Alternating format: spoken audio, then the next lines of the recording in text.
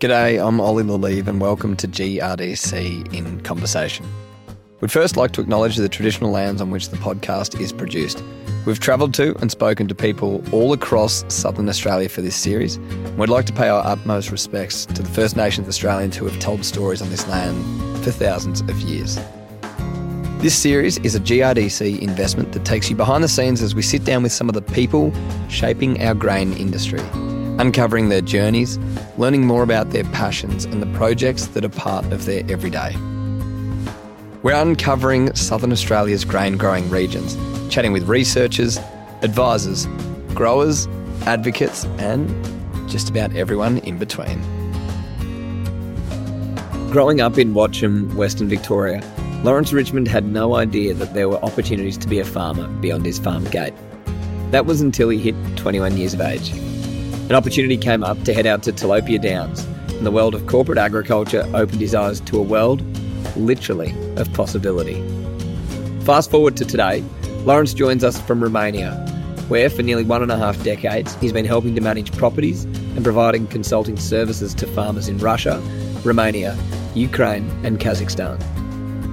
In this chat, Lawrence shares about the opportunities for him in global agriculture, how he's overcome the communication barriers, the reality of farming in parts of the world that are experiencing war, and why that he believes saying yes is one of the best things that you can do. Lawrence Richmond, a global cropper, currently in Romania. As part of the GRDC in Conversation, you're the first person we've spoken to who's working overseas in the grains industry globally in farming over in Romania. And fortunately for you, except for just for that last 2 minutes, you've got better internet than us here in Australia. Yeah, but look, it's amazing. No matter where you go in Romania, there is fibre optic cable, absolutely everywhere. So, if a provider you want to sign up to a 2-year plan, the internet providers will actually put fibre optic to you if you haven't got it already. Yeah, wow, it's incredible. Yeah, that's right. Slightly different to back home where you're flat out trying to make a phone call once you get 10 k's out of town. So yeah, but I suppose you look at population density as well. Like in Romania, there's about 20 million people, and the size of Romania, I'm not quite sure, it probably compares to Victoria. Definitely adds up then, doesn't it? That's right. That's right. And so what is it that's taken you over to Romania? Okay, so it's, I suppose, opportunity. I was asked 14 years ago now to go to Ukraine and do some consulting on a farm over there. And then that sort of morphed into a couple of years later saying, well, you've got some really good ideas, but they're not being implemented. So the only way to do that is to actually come over and implement them yourself. So that's what we did 12 years ago. And then that morphed into 4 years ago, taking over a 15,000 hectare property in Romania. Wow. And so is Romania the only place you're farming currently? No. We're still farming in Ukraine as well. The farm in Ukraine is approximately 120 kilometres from the front line. This time last year, it was only 50 kilometres from the front line. So it was a little bit more exciting last year. I don't know about that. I reckon you can keep that, Lawrence. How have you guys got on with that? And I'm sure we'll get to it more in the conversation, but how have you guys got on with the farming in Ukraine amidst everything that's going on? Okay, so basically, for the first 6 weeks, everyone went to ground and we stopped farming operations for 6 weeks, which meant we were later applying nitrogen than we wanted to on their wheat crops last year. But, we actually got everything done and we got our sunflowers seeded, albeit a little bit late. The year wasn't fantastic as far as season-wise. We had a little bit of a drought last year, so yields weren't great.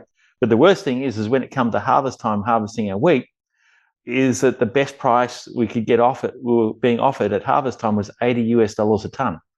And that was because the only way to sell wheat that period of time in July last year was to actually truck your wheat outside of Ukraine through Romania or Poland or Hungary or somewhere like that.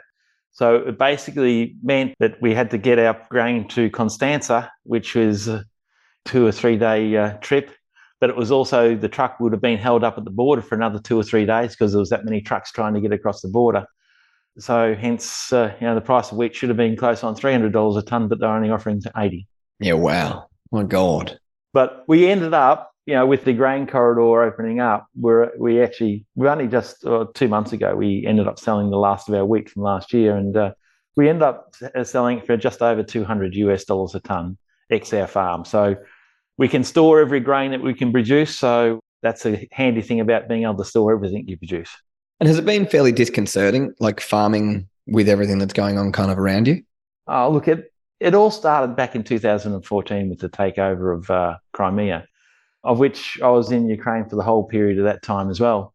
But I haven't been in Ukraine for the last year, so since the war broke out, because it's just a little bit dangerous. But at least during COVID, it's actually taught us to manage things remotely. So we've been sort of doing that for the last year or so as well. Yeah, wow. Okay, well, I think what I'd love to do is take our audience back a little bit, Lawrence. I know you grew up in Victoria, not far from Birchip, was it? Yeah, just south of Birchip, in a little town called Watcham. And at that time, there was still a school in Watcham and all that sort of stuff. So primary school. So we went to primary school in Watcham, was one of 7 kids. God, that's a good town name, isn't it? I'm sure you have plenty of puns about it over the years. Well, apparently the origin of the name came from the fact that there's a lake just west of Watcham, and the local graziers had cattle, and apparently they'd say to the Aboriginals that they needed to watch the cattle, so they watch them, and that's how the name came about. I think. I don't know. We'll run with it, and I'll tell you, at least it's a logical name. So yes, that's right. Now, what's your earliest memory around agriculture, and kind of what memories does it bring up for you? Okay, so memories of agriculture for me is sitting on the back of a 20-run Massey Ferguson combine as Dad was sowing crops during the May school holidays and things like that, with bags of wheat and super on the truck and loading the 20-run combine up and sitting on there for the day and things like that. Was it always something that you wanted to go and pursue? Oh, absolutely. I've loved farming, and but I really didn't see that there was a career available in farming until I was probably around 21, outside the family farm. Let me put it that way. Yeah. So did you finish school and headed back home to the family farm? Yeah, finished school and headed back home to the family farm and did a 4-year apprenticeship with Dad, a farm apprenticeship with Dad. So that was back in 1982. And at that time, there was 4 of us boys from Watcham that went and did a farm apprenticeship to TAFE College in Charlton. So we'd drive there every Monday to go to trade school, which was quite a good experience. And there was no girls in the class at all. There was about 12 or 14 boys at that time. But of course, 1982 was one of the worst droughts in living record in that part of the world as well. So that year, we ended up seeding only 100 acres of wheat that year, and it never emerged. So most of my time during that year was actually spent deep ripping fields to stop them from blowing. Yeah, wow. What did it teach you about farming that first year? Well, it actually taught me to be very conservative, and not to try and not spend too much, and actually try and take care of the land a lot more as well. And do you think, looking back, this is just a general interest question, with what we know now, was deep ripping the right practice to do back then, or would you have been better to let it sit? Well, if we let it sit, it would have just been blowing away. So we actually had to bring up clods to actually stop stuff from things. So I think it was the right thing to do at the time. And it probably helped our soils long term in some ways. Yeah, wow, it's interesting, isn't it? And what happened at 21? You mentioned that 21 was around where you saw the opportunity outside the farm gate. Okay, so this is where I left Dad and went to be a station hand over on a property at Tilapia Downs, north of Coniva, on the South Australian Victorian border. And that was a fairly large farm. It was 45,000 acres, running 30,000 sheep or so, and cropping about 2,000 or 3,000 acres of crop. So, and that's where I could actually see the structure of corporate agriculture a little bit. And so that from then, that's when I decided to do a farm management course at Glen Ormiston. And that led you down the pathway of setting some ambitious goals that you wanted to be a farm manager by the age of 30. Yes, that's correct. Yeah. What significance do you think? Like, why was 30 the goal for that? Was it someone you could see? No one I could see. It was just it gave me a sort of a 9-year horizon of where I wanted to get to. And I was reading some notes about you, and it was that this was your life goal. So I'd love for you to tell me, what's it like to tick off your life goal by the age of 30? Oh, I don't know. It's just, in that there's the problem of, now, okay, what's next? So, because what I'm doing now was completely unplanned. Yeah, no, that's fair. It's funny. I don't know why, but that age of 30, I had a goal that I wanted to be working for myself by the age of 30 as well. And I held that for quite a few years in the lead up to as well. And then it kind of just, you hit it, it rolls over. And so what was that, the farm manager role that you had by the time you hit the ripe old age of 30? Yeah, so I was managing primarily a grazing farm down at Lexington, just outside of Ballarat, which we then turned into a wheat sheep farm, because it was just at that time when that Western District sea change of cropping was really starting to take hold. And that time there was, wool was a little bit depressed and all that sort of stuff. So it was just one of those natural things. It's really interesting now, and going back through the Western District, isn't it, just to see just how much cropping country there is and just how productive it is. Oh, absolutely. And, wet years, they probably struggle a little bit like last year, but they really shine in those drier years. And we tend to be getting more dry years than wetter ones at the moment. Yeah, it's an interesting little pocket of farming. So have you still got the interests in and around Ballarat there and the Western District? No. So when I stopped all interests once I started in Ukraine. Okay. So tell me a little bit more about that. How did the opportunity in international agriculture come about for you, Lawrence? Okay, so it came about by one of my largest clients, a Singaporean grain trader, who had this farm in Ukraine, and he came to me because he used to bring some of his clients out to the farm to show grain production and things like that, so they could actually see where the grain come from. So he said to me, look, I've got this farm, it's underperforming. Can you just go over and have a look and have some ideas? So that's how it all started. So you just tend to fall into these sort of things, and the ability to have a passport and say yes. Did you know much about the international ag space and the opportunities and what was happening in other countries? No idea. I'm completely unaware. Tell me what it was like hopping off that plane on that first trip.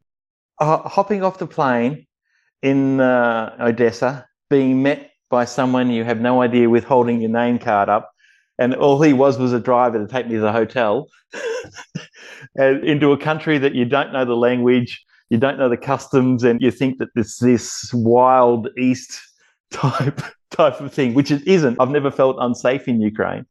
So it was quite off-putting, but look, at the end of the day, people came and met me when they said they were going to come and meet me, and it all worked out.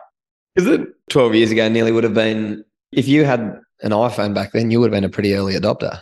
No, there was no smartphones at that point in time. It was 14 years ago when this. So I think iPhones just coming out just afterwards. Oh my God, right on the cusp of it, well and truly in the deep end. Yeah, that's right.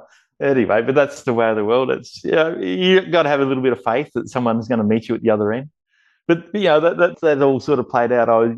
Back when I was younger, I was a member of Victorian Young Farmers, and I won a study scholarship or a farm exchange to Queensland for 6 weeks. And it was the same sort of thing. You never knew who you were going to meet at the other end of the bus trip or whatever.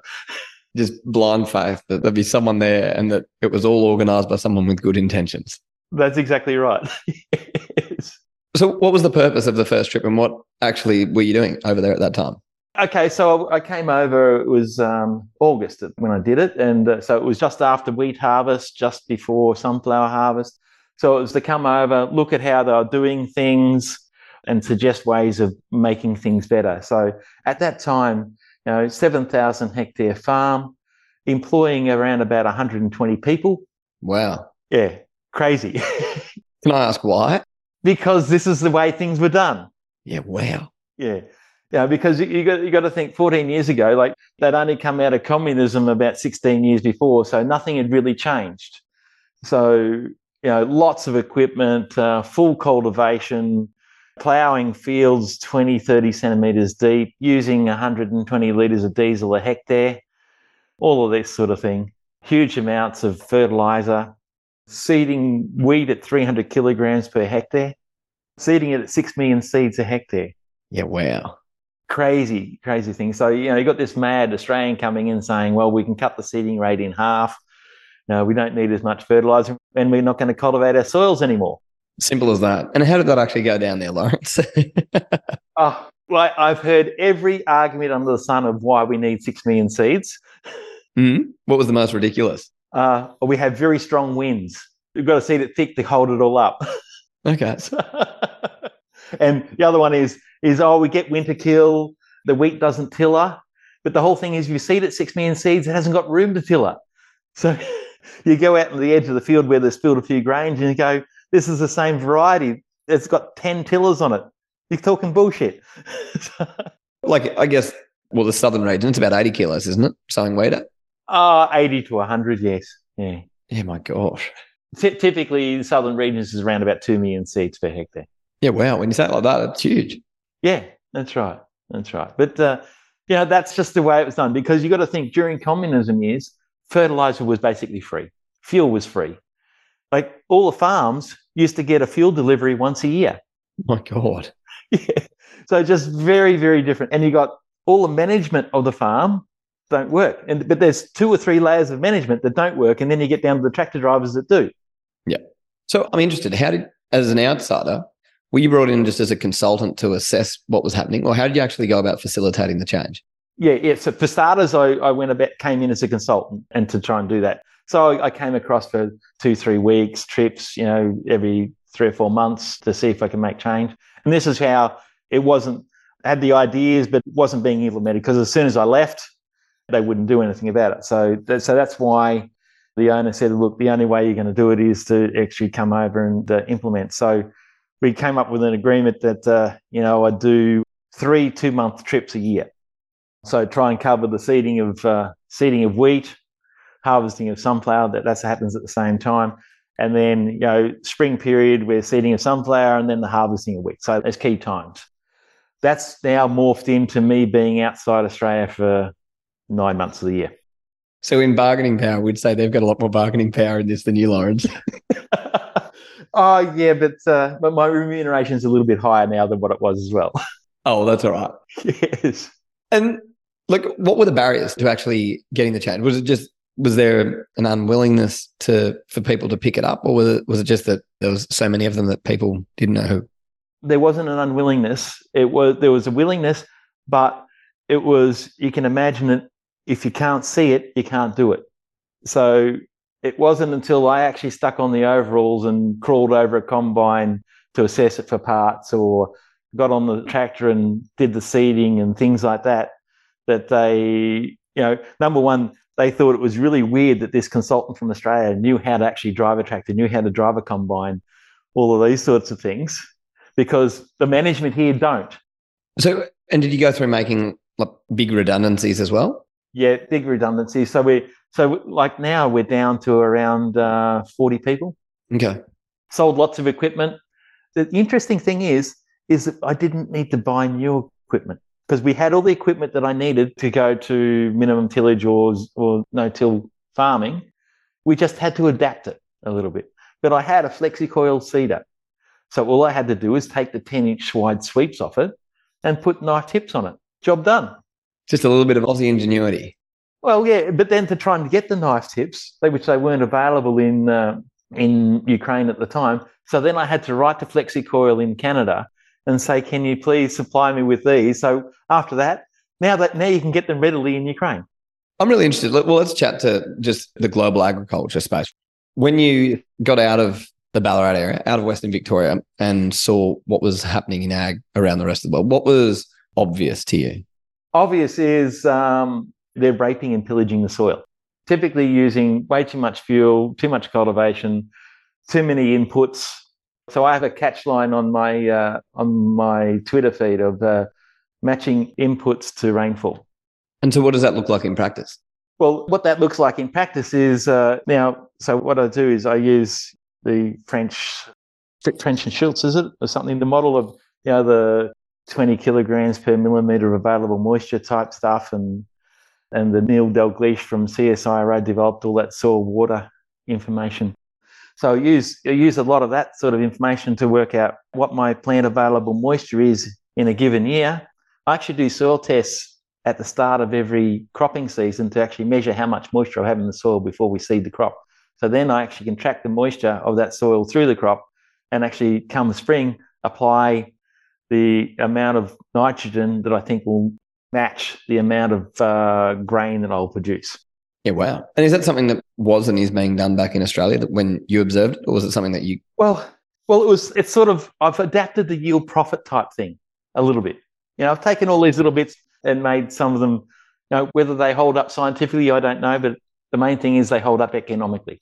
And so what is it that, I guess, is for you? What are your observations telling you about what's working over there that is similar between Australia, and what are the things that are quite different about it today? Okay, so number one is typically here beforehand, they always put the inputs on for their best year, with most people in Australia actually put their inputs on for a low to medium year because it's more likely going to be dry than wet. So, the key things when we first came to Romania is that most people have 30 to 40% corn. We stopped growing corn. 2 out of the last 3 years have been complete disasters on growing corn, and yet they're still growing corn. Because during communism years, corn was the main crop because that fed people. Whereas now so much of it's going export. Yeah, absolutely. Yeah. Yeah, wow. And what about Europe? What's been the interest between Ukraine and Romania? Is there anywhere else that you've been farming more in the last, 12, 14 years that you've been over there? Well, I've done some consulting in Kazakhstan and Russia as well. Kazakhstan is just vast. Like the field is dry for, you have a 5,000 hectare field in Kazakhstan and completely flat, no fences. It's unreal. But the average yield in Kazakhstan is about 1.2 tonne per hectare. Okay. If you don't have to turn around as often, it probably starts to work itself out. Really big equipment, very cheap, basically organic farming. Okay. What is Kazakhstan like as a country? Because I know it through, can't believe we're saying this on the GRDC podcast, but through Borat, which was just completely not accurate. Yes. But then I've seen photos of a mate who backpacked through there a few years ago, and it just looked like the most amazing country. Oh, it depends on what part you're in. Like I've been all the way down to Jarkent, which is down on the Chinese border with Kazakhstan, and up to the north as well, and north of Astana, or it's they've changed the name of the capital city in Kazakhstan now, Nur-Sultan, it's called now, after the leader after communism. And just the cost of getting grain out of Kazakhstan to a market is just prohibitive. We looked at getting high protein wheat out of Kazakhstan via train through China into Southeast Asia. It was going to cost $150 a tonne. Yeah, it doesn't leave much of a margin, does it? No, it doesn't at all. Wow. And what about the other countries? Russia, I think everyone talks about in terms of its fertility and ability for farming. Yes, and look, the area I've been in was east of Rostov-on-Don, which is down in the south, a place called Volgodonsk. That country reminded me of the area where I grew up around Watcham and Bircham. It was a similar type of soil. It was a reddish-brown soil, similar type of rainfall, and you had sheep farms dotted around as well. But the sheep farms are basically just a warehouse or where the sheep are housed every night, and then the sheep come out and graze all the farmers' fields of wheat and all that sort of stuff during the day. And you actually have security to try and keep them off. Yeah, wow. It's pretty handy. Pretty handy for the sheep farmers, not so much for the grain guys. That's right. Well, that's a big problem for us in Romania as well and in Ukraine. It's keeping the sheep off our fields. Well, and something I read that security, so is the security just for the animals or is it also to protect crops and machinery as well from? Okay, so there's, on the security side, it's by law, if we have a building or a warehouse or something, it has to be guarded 24 hours a day, 7 days a week. So that means that if you've got an asset, you've got to have 4 people to be able to secure that for a year-round 24/7 operation. So we've got security for there, but we've also got security that roams around the fields to keep shepherds off our fields, keep the villagers from stealing some of our crop and all that sort of stuff. Yeah, wow. And if we leave machinery out in the field overnight, there is security that stays with that machinery as well. Because if we come back the next morning, we won't have any fuel in it, we won't have batteries and all those sorts of things. And so is it hard to build trust amongst, I'll say the local community, but also amongst your workforce as well? Over there, 40 people is a lot of people. Yeah, absolutely. Look, but there's something that my colleague Greg and myself, who we manage this operation, we try and build up a lot of trust within the core group. And a lot of people are used to getting lied to. If we say something to the people, we'll try and deliver that. Where a lot of people, they've heard of all these stories before and they're used to, yeah, sure, it's not going to happen. Yeah. Yeah. So I guess it starts a lot with you at the management level and flows down. Yes, that's right. I'd love to know, what's it like? Because the countries and places you work, English, would be a minority language. Is that right? So what's it like to work in that environment? Well, So like in Ukraine, for example, I've always had an assistant with me to translate.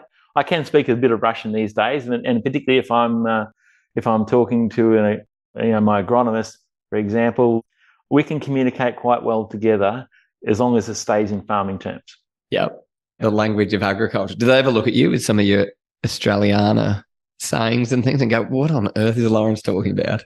Absolutely. Well, one key one was when I said, "Oh, we'll do that in a fortnight," and everyone stopped and looked at me and go, "What the hell did he just say?" They didn't know what a fortnight was. Oh, really? Yeah. So I had to say, in 2 weeks' time. Fair enough. Have you ever been pulled up for saying the words "no worries"? No, because I really don't say it much. Okay. Now, I know when I was working in Canada, we're pretty good at the sides here. When I was working in Canada, and obviously a huge Australian thing is to say no worries and get on with the job when someone asks you to do something. And they used to be like, no, we will worry. You've got to take care with what you're doing. Yes. So you mentioned at the beginning, you haven't been back into Ukraine for the last 12 months, but what is it like for the farmers and for the operations that you guys are running through there at the moment? Wow. Can you imagine at the moment, every second night, you'll be laying in bed and you hear a ballistic missile going over your head? That's what's happening to my guys in Ukraine at the moment. Very off-putting. And they don't know whether it's going to land near them or whether it's going to be 200 kilometers away or whatever. So this is where the war has gone to now, is like last year I spent a lot of time helping to get a lot of our workers' wives and families out of Ukraine. But now all the people I helped get out of Ukraine have now gone back into Ukraine. So things are starting to normalize, particularly like the area where we're talking about is Nikolaev, which is where our farm is in Ukraine, which is 80 kilometers inland, south central off the Black Sea. And see, Nikolaev was the city where all the shipbuilding for the Russian Navy was during the Soviet Union. So, they built aircraft carriers and things like that in Nikolaev. Nikolaev was actually a completely closed city during the Soviet Union because of all that.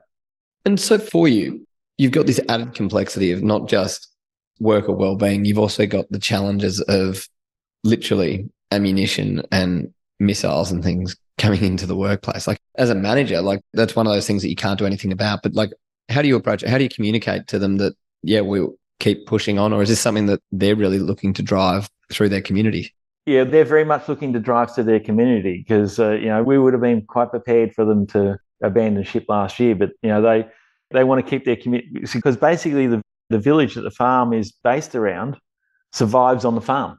And it always has because, even back during communism years, the village was the farm. So they do have that mentality, which is really good. And look, and the Ukrainian spirit is fantastic because they've always had the attitude that we're going to win this war. We're not going to give up. And this is something that the Russians didn't counter on. And so how do you think that has shaped your perspectives, being an Australian but working in agriculture overseas? How's that shaped your perspective, I guess, just about life in the world in general? Well, most people in Ukraine have the attitude of we live for today because we don't know what's going to happen tomorrow. And they've always had this attitude, even before the war. So where we tend to plan 20 years out ahead and all that sort of stuff, which I still do. But you think, well, gee, you got these people that are making, if they're lucky to earn $1,000 a month, they're living on a shoestring day to day, but they're happy. So you've actually got to be happy with your situation. That's the key. And does that help? Because as you mentioned, it started off as 3 2-month stints. Now you're spending most of the year away. Your family's still located here in Australia, aren't they?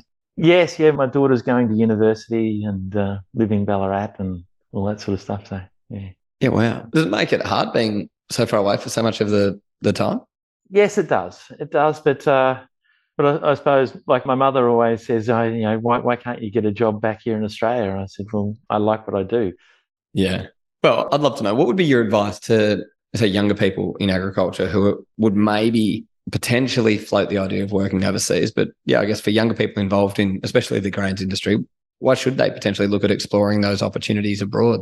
Oh, the whole thing is it just opens your eyes up to so many opportunities. Like for example, in the next month, I'm going to the Groundswell Festival in the UK. Now, that's all about holistic farming. So, not that I'm holistic farming here, but well, I'm sure I'll pick up some points about things that are being discussed there and might be able to implement them here, because it's all about sharing information and like the people that I've met in doing this. Like I've met people from all over the world in bars on a Friday night in Nikolaev or wherever that are involved in agriculture or what, and you actually become good friends with them. So I've actually got friends all over the world. Like when I'm coming home from the UK next month, I'm going to drop into to France and meet a farming friend from Burgundy and stuff like that. So it's good fun. That's incredible. Now, Lawrence, before we jump into, we've got 5 questions which we'll ask everyone, but is there anything that you'd like to touch on or share, I guess, about your experiences, your journey, anything you want to chat to? Well, the key thing is always be prepared to say yes, because if you say no, it means you don't have to do something. But if you say yes, you actually have to do something, and God knows where it might take you. And so what have you learned on that about, I guess, in a situation where maybe you've said yes and taken on more than what you're capable of or have capacity for? What have you learned during that? Well, you just got to be like a duck and look nice and calm on the top of the water and paddle like shit underneath. And then do you find that you get to the other side and you go, oh, actually, that was doable? Yeah, it is. But you also be prepared to use all the resources around you. Like there's plenty of support, plenty of people out there that will help you and support you in doing what you want to do. Yeah, I love that. Do you still find yourself regularly reaching out?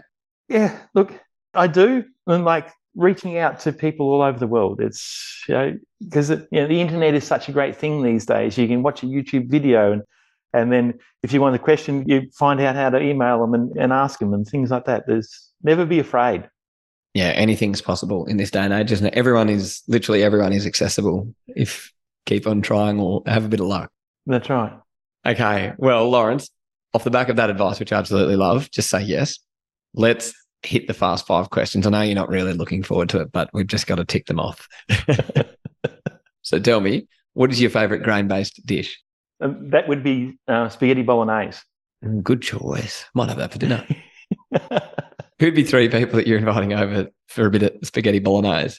Okay, so the 3 people are Michael Chilvers, who unfortunately died last year. Now, Michael was a Southern Panel member and a farmer from Tasmania, but he was also a Nuffield scholar. And while he was doing his Nuffield scholarship, he actually came and visited me in Ukraine. And so we're actually on a joint committee in GRDC as well. So we actually become quite good friends. So I know he died last year, but he's very sadly missed. Now, the next person is Professor Ross Kingwell. He's from AGIC in Western Australia. He's another person that actually came and visited me in Ukraine. When they did their report on Ukraine, their week report on Ukraine, I helped them in doing that and organised some venues for them to visit through Ukraine and all that sort of stuff. And we've actually kept in touch ever since. Now, the third person is Mike Lee. Now, Mike Lee is a British guy, and he runs a crop forecasting business called Black Sea Crop Forecasting, and he does Black Sea crop tours. And he does tours through Russia, Ukraine, Moldova, Romania, and writes a newsletter about it. So he's quite an interesting guy. And I was in the UK in January and dropped in on him, and a couple of weeks ago he called in on me here in Romania, and he does that every time he comes through, and we have a dinner and a beer, which is always handy. It sounds like it'd be a pretty awesome little dinner conversation. I dare say, I think the grains would be on the agenda, wouldn't it? Oh, maybe. Quite possibly. Yes. Now, Lawrence, I'm interested. What was your first ever job? My first ever job was actually working on a farm. That's all I've ever done. Yeah, wow. Just in a few different places. Just in a few different places, that's right. What's something that you've got on your bucket list? My bucket list is I really want to go to Antarctica. Oh, yeah, that'd be sick. Yeah. So maybe I'll get it done. You got to go off from Argentina or Chile or somewhere like that and go down there. I think it'd be really good. That would be incredible. And what's a question that you'd like me to ask a future guest?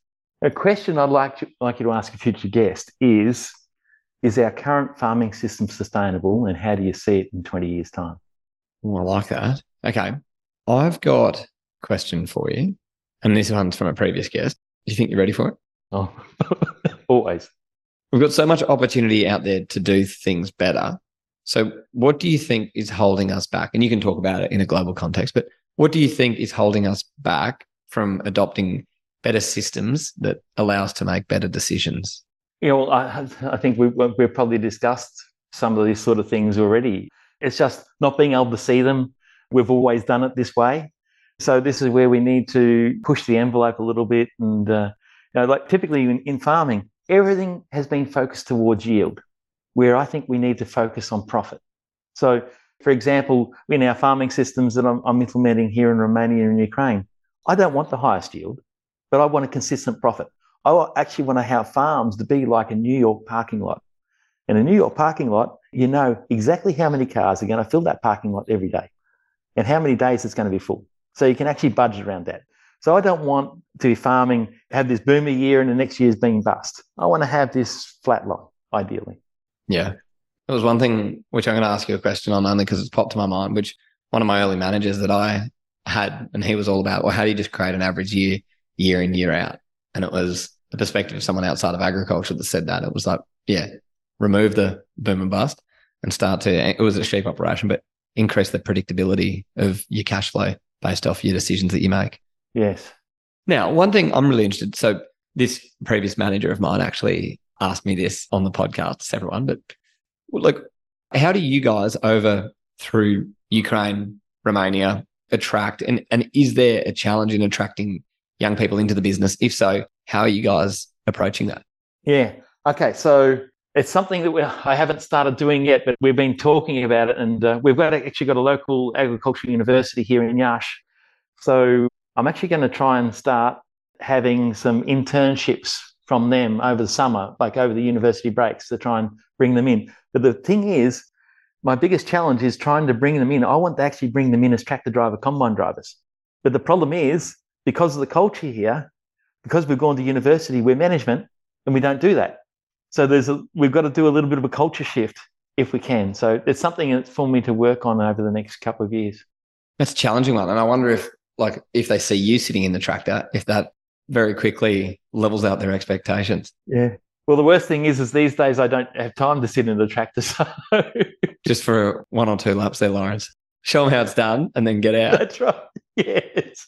Cool. Well, thank you so much for spending a bit of time of what is your morning over there to sit down and have a chat with us. I find it fascinating. I think the world of agriculture globally is incredible. And I think I've got a little thing on my bucket list now to try and get to Romania one day and come and see what the operations are like over there. Well, if you come over, touch base, and the invitation is always open. I can show you around. Fantastic. Thank you so much, Lawrence, and look forward to chatting to you soon. Okay, no problem, Ollie. Bye-bye. Thanks for joining us for the GRDC In Conversation podcast.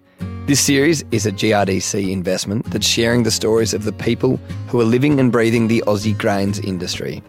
Make sure you check out some of our other conversations and hit follow on your favourite podcast app to never miss an episode.